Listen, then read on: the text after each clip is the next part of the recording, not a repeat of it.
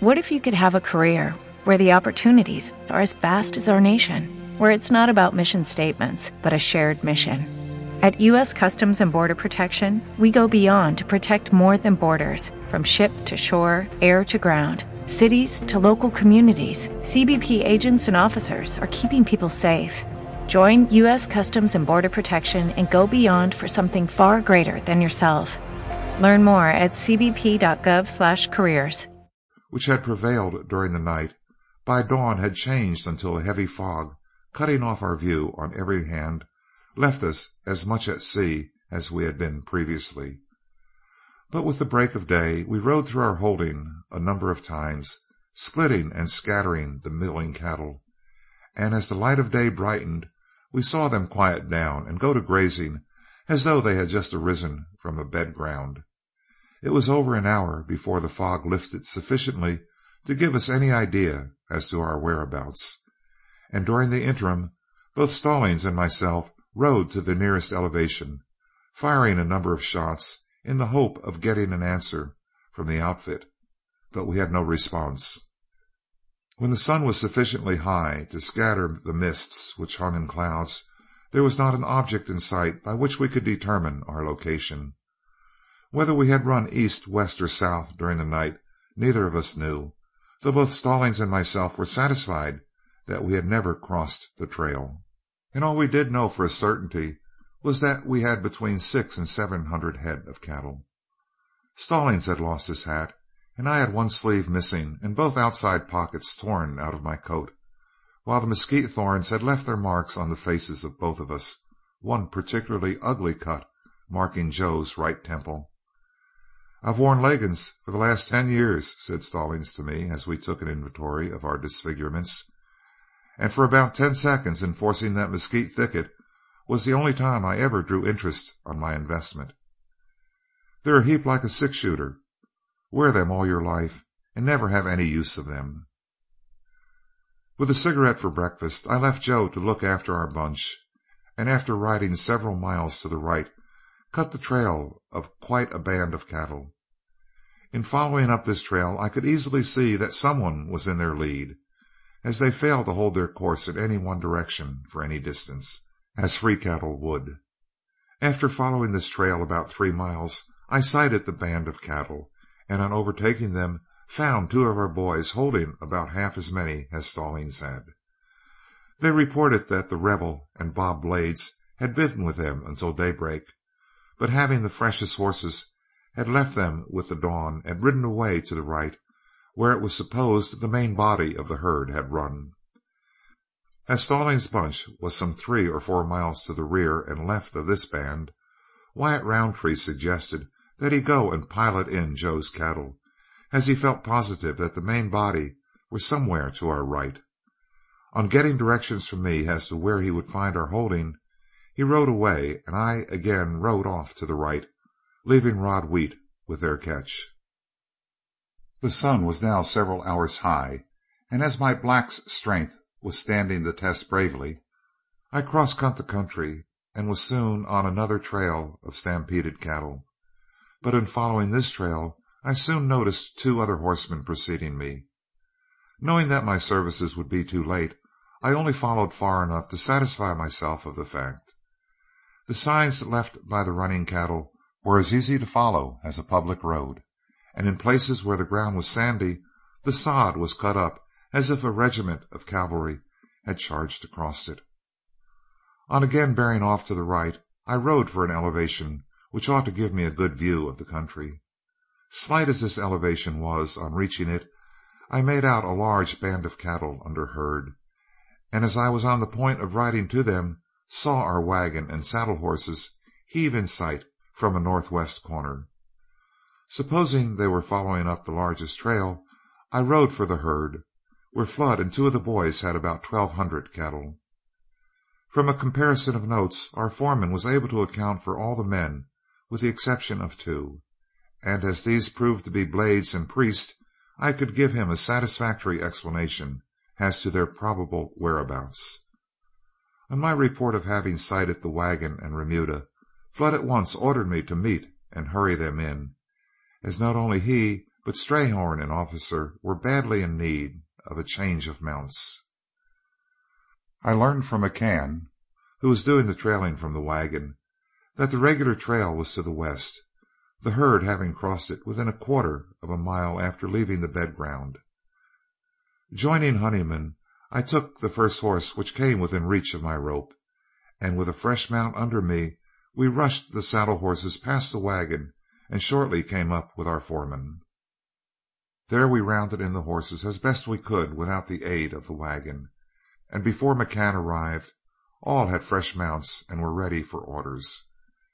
This was my first trip on the trail, and I was hungry and thirsty enough to hope something would be said about eating, but that seemed to be the last idea in our foreman's mind. Instead, he ordered me to take the two other boys with me, and after putting them on the trail of the bunch which the Rebel and Blades were following, to drift in what cattle we had held on our left. But as we went, we managed to encounter the wagon and get a drink and a canteen of water from McCann before we galloped away on our mission.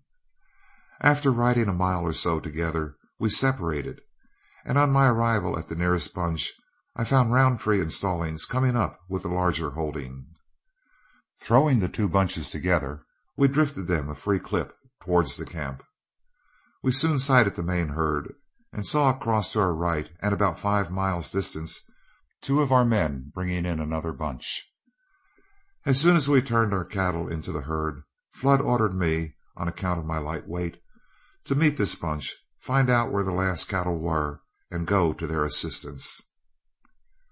With a hungry look in the direction of our wagon, I obeyed, and on meeting Durham and Brownstone, learned that the outside bunch on the right, which had got into the regular trail, had not been checked until daybreak.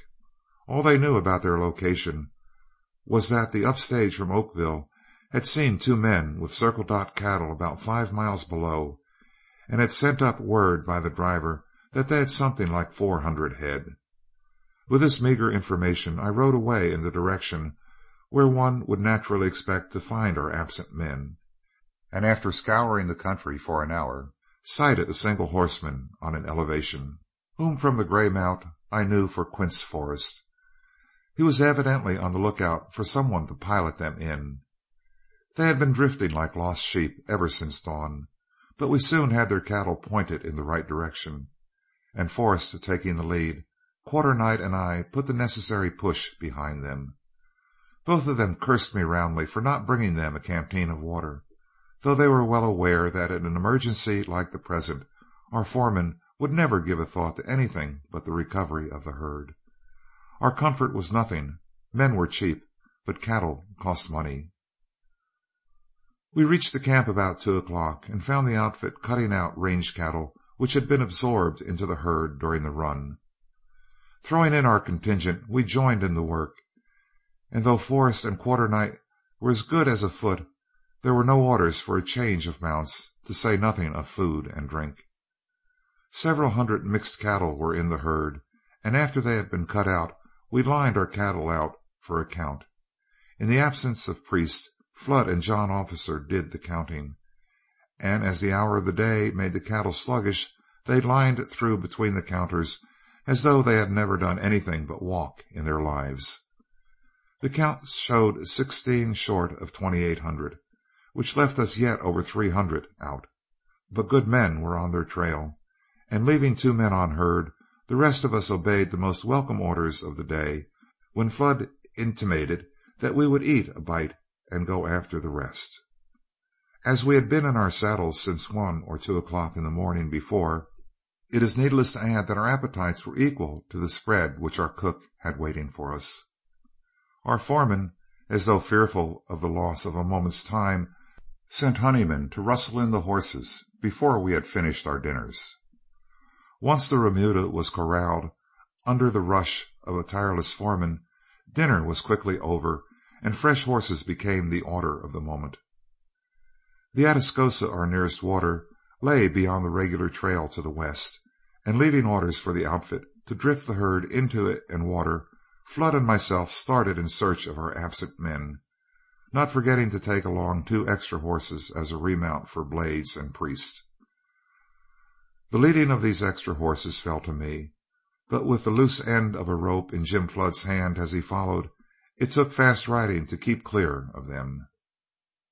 After reaching the trail of the missing cattle, our foreman set a pace for 5 or 6 miles which would have carried us across the Nueces by nightfall, and we were only checked by Moss Strayhorn riding in on an angle and intercepting us in our headlong gait.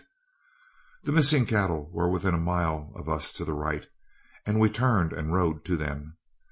Strayhorn explained to us that the cattle had struck some recent fencing on their course, and after following down the fence several miles, had encountered an offset, and the angle had held the squad until the rebel and Blades overtook them. When Officer and he reached them, they were unable to make any accurate count because of the range cattle amongst them, and they had considered it advisable to save horseflesh and not cut them until more help was available. When we came up with the cattle, my Bunkie and Blades looked wistfully at our saddles, and anticipating their want, I untied my slicker, well remembering the reproof of Quarternight and Forrest, and produced a full canteen of water. Warm, of course, but no less welcome.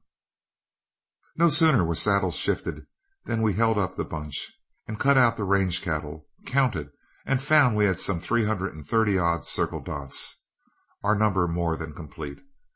With nothing now missing, Flood took the loose horses and 2 of the boys with him and returned to the herd, leaving 3 of us behind to bring in this last contingent of our stampeded cattle. This squad were nearly all large steers, and had run fully 20 miles before, thanks to an angle in a fence, they had been checked. As our foreman galloped away, leaving us behind, Bob Blades said, "Hasn't the boss got a wiggle on him today? If he had made this old world, he'd have made it in half a day and gone fishing in the afternoon, if his horses had held out." We reached the Atascosa shortly after the arrival of the herd, and after holding the cattle on water for an hour, grazed them the remainder of the evening, for if there was any virtue in their having full stomachs, we wanted to benefit from it.